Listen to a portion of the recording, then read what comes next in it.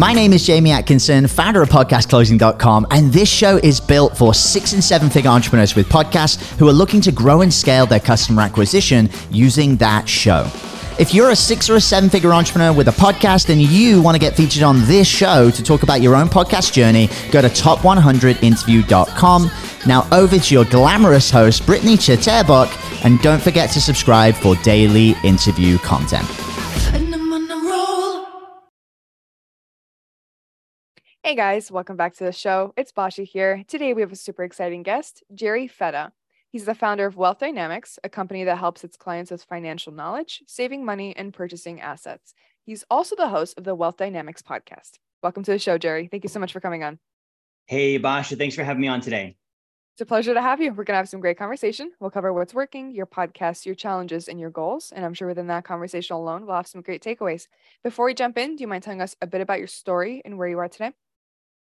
Yeah, for sure. So I own a company called Wealth Dynamics, hence the name, the Wealth Dynamics podcast, right? And what we do is we work with families, individuals, and entrepreneurs on helping them achieve greater financial literacy, build financial solvency, and achieve greater financial freedom. And so for me, the podcast has really been an outlet to, reach more people, and it helps me with my mission of financial literacy. We're not taught about money in school. A lot of the things that we do get taught about money is more marketing dressed up as education. And so people don't always truly understand what works with finances, what they have, why they have it, how to use it, all those types of things. So, that's kind of where I'm at today with the company. We've got clients all over the US. We've just recently expanded into Canada and Puerto Rico. And for me, it's been a journey. I started in business as an 18-year-old. I grew up poor, so I didn't really have a lot of means to get started or necessarily the best role models and examples to follow after. So it was a lot of, learning by trial and error, studying, personal development, skinning my knees up in the process and just figuring out what works. So how did you get started in this space specifically? So in the financial world, I got started at 18. So I was actually a personal trainer and a bodybuilder. So in high school, I was into competitive bodybuilding. And so I thought I was going to graduate and then go start my own gym and win Mr. Olympia. And, that would be the track I took. And so basically, when I finished school, I didn't do college or anything. I walked off stage with my diploma. I became a personal trainer and I started training clients. And, it was at a traditional kind of a health club gym. I hit the glass ceiling within like 6 months. I got promoted up to head personal trainer. It was really the highest place I could get to unless someone quit, died, retired, or got fired. And I never really had attention on finances. Like for me, it was an area of kind of like loss and bad experiences. I didn't really have this desire to go learn finances and help people with finances. But someone actually, they showed me some basic things. They're like, hey, this is what you do if you've got debt, or here's how you do a budget, or here's some basics on saving or investing. And for me, that was like gold. I was able to really connect the dots on finances and fitness. There was a lot of correlations there, personal responsibility and education and, managing your activity levels, those kind of things.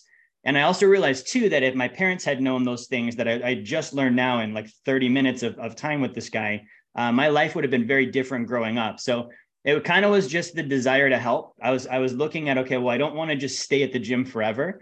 And so that led me to then, okay, great. Well, this is something I do have interest in. I just didn't know there was solutions for the average person. And then I wanted to help others. Obviously it's like if you've got the cure for cancer, whether you're, a kid wanting to be a doctor when you grow up or not, if you get the cure, you're going to want to share it with people. If it's help, it's just the desire to be able to get the same thing in other people's hands that they can win with it too. Absolutely. I love that because a lot of people find solutions and they gatekeep it. I love that you're out here and you're sharing information about this and you're spreading the word and trying to help people. I love that you're doing that. So I know this, you talk about, and I was going through your social media, I was going through your site. You talk a lot about being your own bank. Can you talk a little bit more about that? What does that look like and how can people do it themselves? Yeah, Basha. So this is super relevant right now, especially for those that, if you've been paying attention, we've had like half a dozen major bank failures in the last 2 months, which is a lot. And so this kind of goes back to just to backtrack a little bit on what happens when you put money in a bank in the first place. A lot of people don't even know that. So when I was probably 16 years old, I opened up my first account with the credit union. My dad brought me in. We opened it up. I would put some money in from my allowances and from working with him and stuff. And I guess as a 16-year-old, like I literally imagined and thought that they were going to like put my money in a nice little box with like a bow on top and put it in the safe. And it was going to be there for me waiting when I came back. And so later on, I learned that banks don't actually do that. So banks and credit unions, when we deposit money into them, they actually take our deposits, they borrow against them. And that's why they're paying us interest. So when we deposit money to a financial institution like a bank, we're actually extending them an unsecured loan. Unsecured means it's not backed by anything. There's a house there that we can take away if they don't pay us back. It's just, they've got our money. That's why they're paying the interest, is they're borrowing it from us. And the federal law allows them to take 98 to 100% of our deposits and actually loan those out to other people and invest them. So the money's not actually there, and they're making, on average, maybe on a mortgage, 4%, or on a car loan, 7%, or on a credit card, 19%. They can do aggressive stock market and foreign currency trading and make, high double digits and triple digits. So they're making that, but the national savings account average is like 0.40. So on average, when we deposit money in a bank, they're actually making between 400 and 1,300% on the money that we've deposited with them, by putting our dollars at risk and paying us next to nothing, if not anything, right? And what's happening with a lot of these, if you've seen like Silicon Valley Bank and some of these recent bank failures, they're doing that whole system. Then they're losing the money on the investments, and the depositors come to withdraw the money and it's not there anymore because it got lost. And then that creates what's called a bank run. People want to start pulling their money out because they don't want to be the last one in the bank before things fall and tumble down. And so what we teach is we basically teach to change one thing. So becoming your own bank, rather than putting your money in a bank account, there is a very specifically designed and structured type of life insurance you can use. And it's actually the same kind the banks use. They're the number one owner and purchaser of this kind of life insurance. So it's called the infinite banking concept. This specific kind of life insurance is called high early cash value dividend paying whole life insurance. And so anyone can actually set this up. And if you deposit money into it, very much like a savings account, it's keeping your money safe. It's giving you actually a lot more protections than most bank accounts will, but it's also giving you more growth on your deposit. So on average, you'll make maybe 3 to 5%, and that is tax-free, but you get to also then be the bank. So you can borrow against your deposit. The money still grows while you borrow against it. And then you can use that to pay off debt or invest or maybe make large purchases. And you basically do that with your own banking system instead. And so all the stuff the bank's going to do with your money when you give it to them, you're able to do for yourself. And so it kind of just cuts them out as the middleman. And that's one of the basic concepts with finances. There is a lot of middlemen, people that are just kind of collecting money in the middle, and you can bypass a lot of those guys and do it yourself and keep the money that they're making rather than letting them take it all. Very interesting. Very interesting. That's really cool. Why don't more people know about it? So that's the main question I get. And it's something that's not advertised widely. So when you put money in this kind of life insurance, the first thing that happens is obviously you're your own bank, which means you're not going to give money to the other banks. So even though they're the number one owner and user of it, so the top 10 banks in the United States collectively have about $100 billion in this kind of life insurance. There's over 3,000 banks US wide that use it. But think about, if I put money in this, I'm not going to give it to them. And so they don't have any incentive for me to know about this kind of system. The other thing that happens is when I put money into it, I never pay taxes on those dollars ever again, right? So if you think about the scale of this, if let's say every single person in the United States started using this, the banking system would probably go out of business. The IRS wouldn't collect any tax revenue. People wouldn't really invest in Wall Street because they'd be using this instead. So a lot of the financial marketing arms out there that educate us on how money works are, banks, Wall Street type firms, and this directly takes away their revenue stream. So, but it's funny when you study it, Basha. So McDonald's, Ray Kroc actually started the Ronald McDonald's campaign and kept McDonald's in business with this kind of life insurance policy until they made it big. Walt Disney founded Disneyland using this kind of a life insurance policy.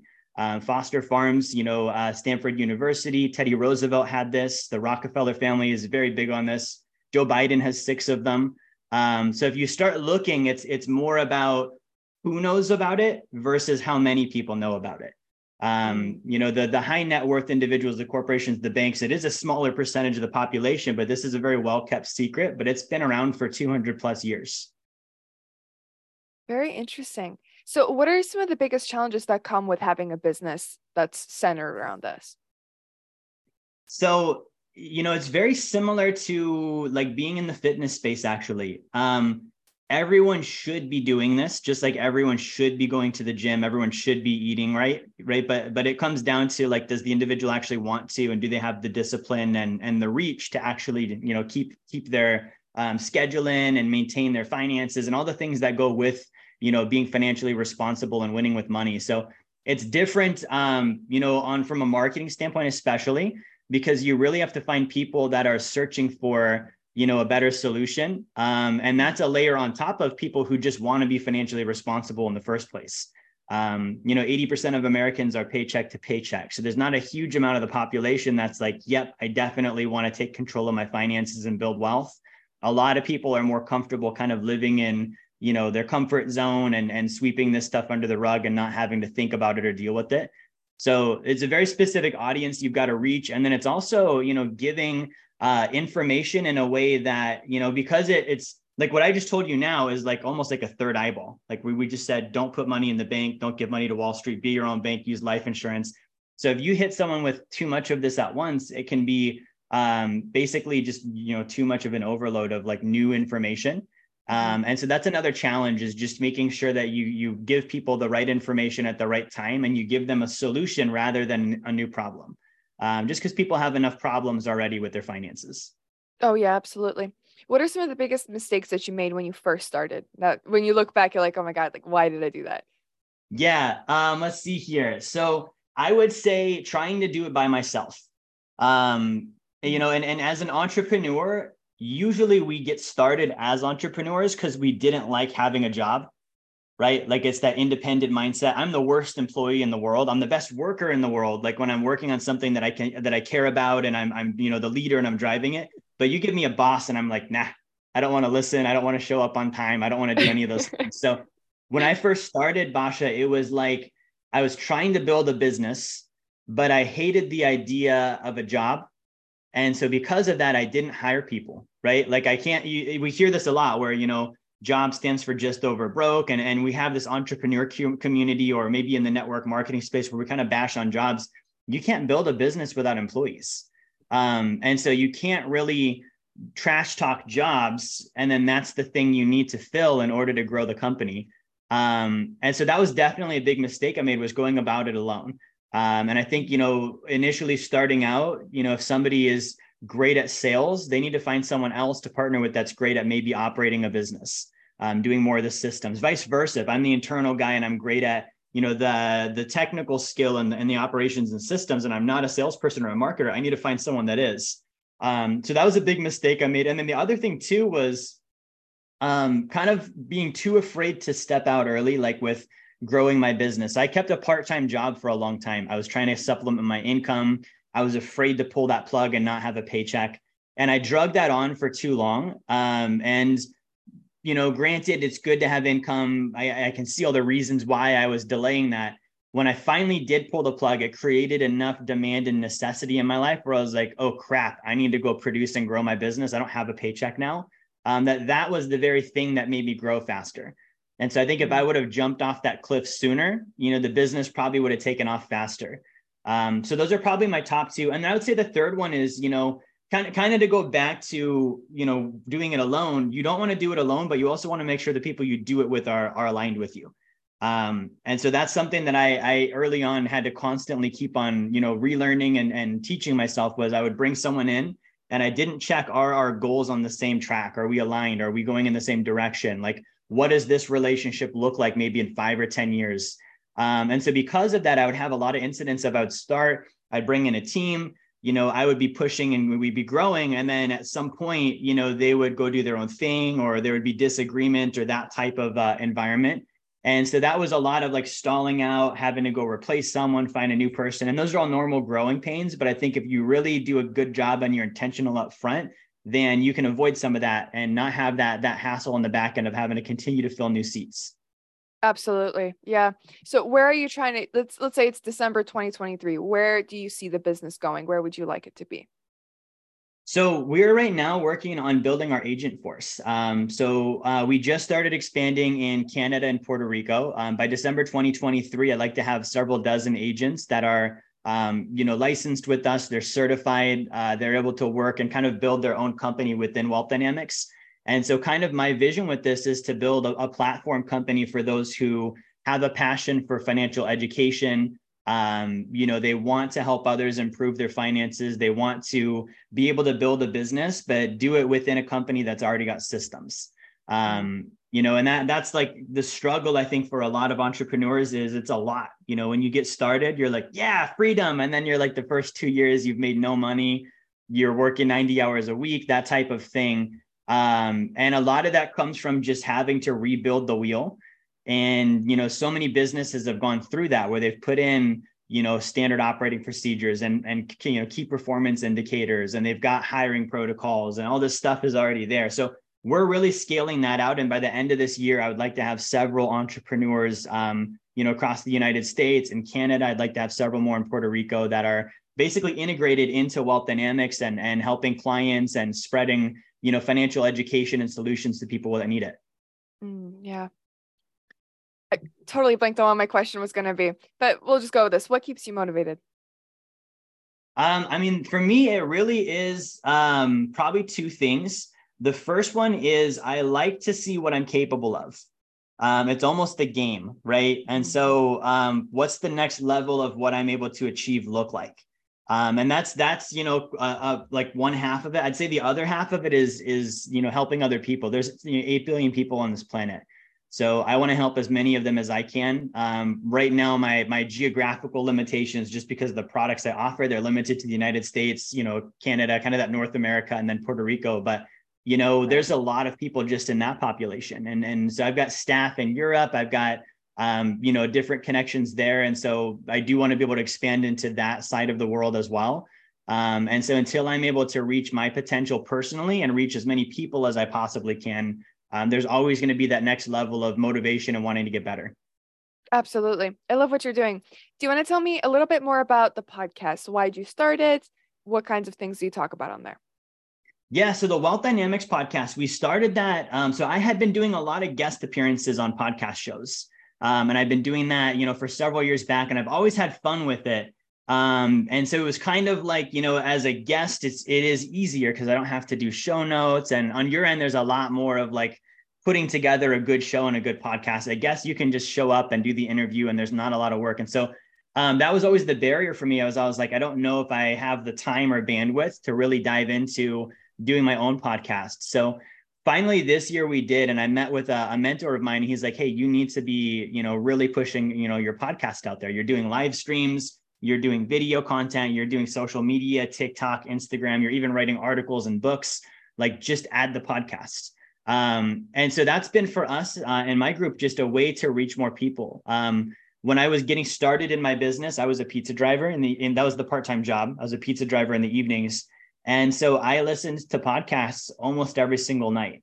And that's where I learned a lot of what I learned about business and finance. And so I probably did 40 hours a week of listening to podcasts and those types of things over the period of maybe 2 years. And I bet if I were to sum up the education, it's probably a college degree's worth of, getting information about business and finances. So it was a big part of my come up in business. And so for me, it really is a way to reciprocate back to people and, put information out there that's easy for them to consume. It's easy for people to access when they're on the go or commuting or working out or whatever. And it really helps us reach, the financial literacy thing. Like we're not taught this stuff in school and we could have been. And so for me, like before anything else, it comes down to like, I need to get the information that I have in front of as many people as possible. Because for my story specifically, if I didn't have that individual who was willing to sit down with me for free and just say, hey, you matter to me, I want you to know how money works and give me some of these basic truths, I would have never learned this stuff. I would have continued to be a poor kid up in Alaska, without really a real financial future. So I feel like for me, that's part of my obligation is to pay that forward. Information is free and it's so helpful where it's like, why wouldn't I have that out there? Yeah, absolutely. What are some of the challenges that you faced when it comes to growing your podcast? So I would say definitely, content, right? There's a lot of information out there. And so for me, it's really come down to understanding like who my audience is, who am I communicating to? And when I first started, it was just like, I am communicating. So I would just say whatever was on my mind, right? I wasn't really being intentional with, all right, what ears is this going to go into and who is that person and what's going on in their life and what do they need to hear? And so that was kind of more of like a shotgun approach, if you will. It's just putting out content, which is better than nothing, right? Like that's a good baby step. And then the challenge has really become, making it relevant, like really thinking about who am I going to communicate with? What do they need to hear? How do I make it valuable? And I think that the point of especially if you're a business owner that does offer like a paid service and also you have a podcast, one of the bridges to gap is being okay giving away your best stuff.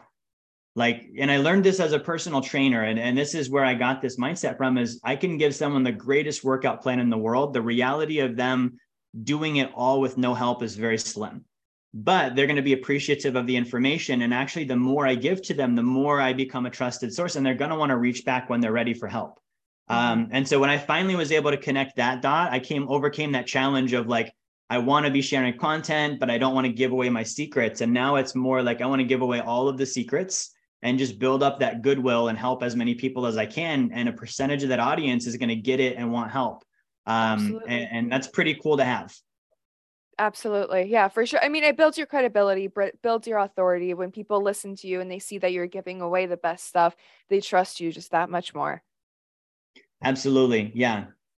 Yeah. All right, Jerry, thank you so much for coming on. If anybody's looking to get in contact with you, what's the best way for them to find you? So you can follow me on social media. We're on all the platforms. We're probably the most active on TikTok and on Instagram. So if you look me up at Jerry Fetta, just JerryFetta, you can follow me there. We have a ton of free content. I do my best to answer all my DMs and stuff. So if you want to get a question answered or reach out, definitely do that. And then we talked a little bit about the bank failure thing. So we also have a free ebook we can let your audience download and have access to on how to protect yourself from bank failures. So if you go to jerryfetta.com/bank fail, there is a free ebook there. There's also a free course at the end of the book. And that gives a lot of information on how banking works, what you should know as someone if you're saving money in an institution like a bank, and then a little bit more on the concept we talked about today of becoming your own bank. All right, perfect. Thank you so much. Once again, thank you for coming on. Awesome. Thanks, Basha. Group, if you're listening and enjoyed, please like and subscribe. If you're a six-figure entrepreneur and would like to come on the show, please visit top100interview.com. Thank you. Hey everyone, I hope you really enjoyed that episode. As always, if you want to listen to more daily interview content, make sure you subscribe. And here's 3 ways I can help you in your business for free. 1, check out my video on how we're building a pipeline that produces 30 plus prime sales calls every single week using podcast setters and a basic interview funnel. And this is actually how I was able to quit social media forever. You can go to podcastrebels.com/setters. 2, if you're a 6 or a 7-figure entrepreneur with a podcast, we actually want to interview you on one of our top 100 shows. Head to top100interview.com. And then 3, download our podcast closing formula. It shows you how to create a podcast sales team that books out your sales calendar each week using the podcast closing client attraction method. And you can go to podcastrebels.com/podcast formula. Now at podcastclosing.com, we help 6 and 7-figure entrepreneurs with podcasts create a system for predictable client acquisition without relying on paid advertising or social media by building out podcast sales teams. Now, if you want help turning your podcast into a high-ticket client acquisition machine, then book a call with our team to see how we can help. Go to podcastrebels.com/chat. All right, guys, we'll see you in the next interview.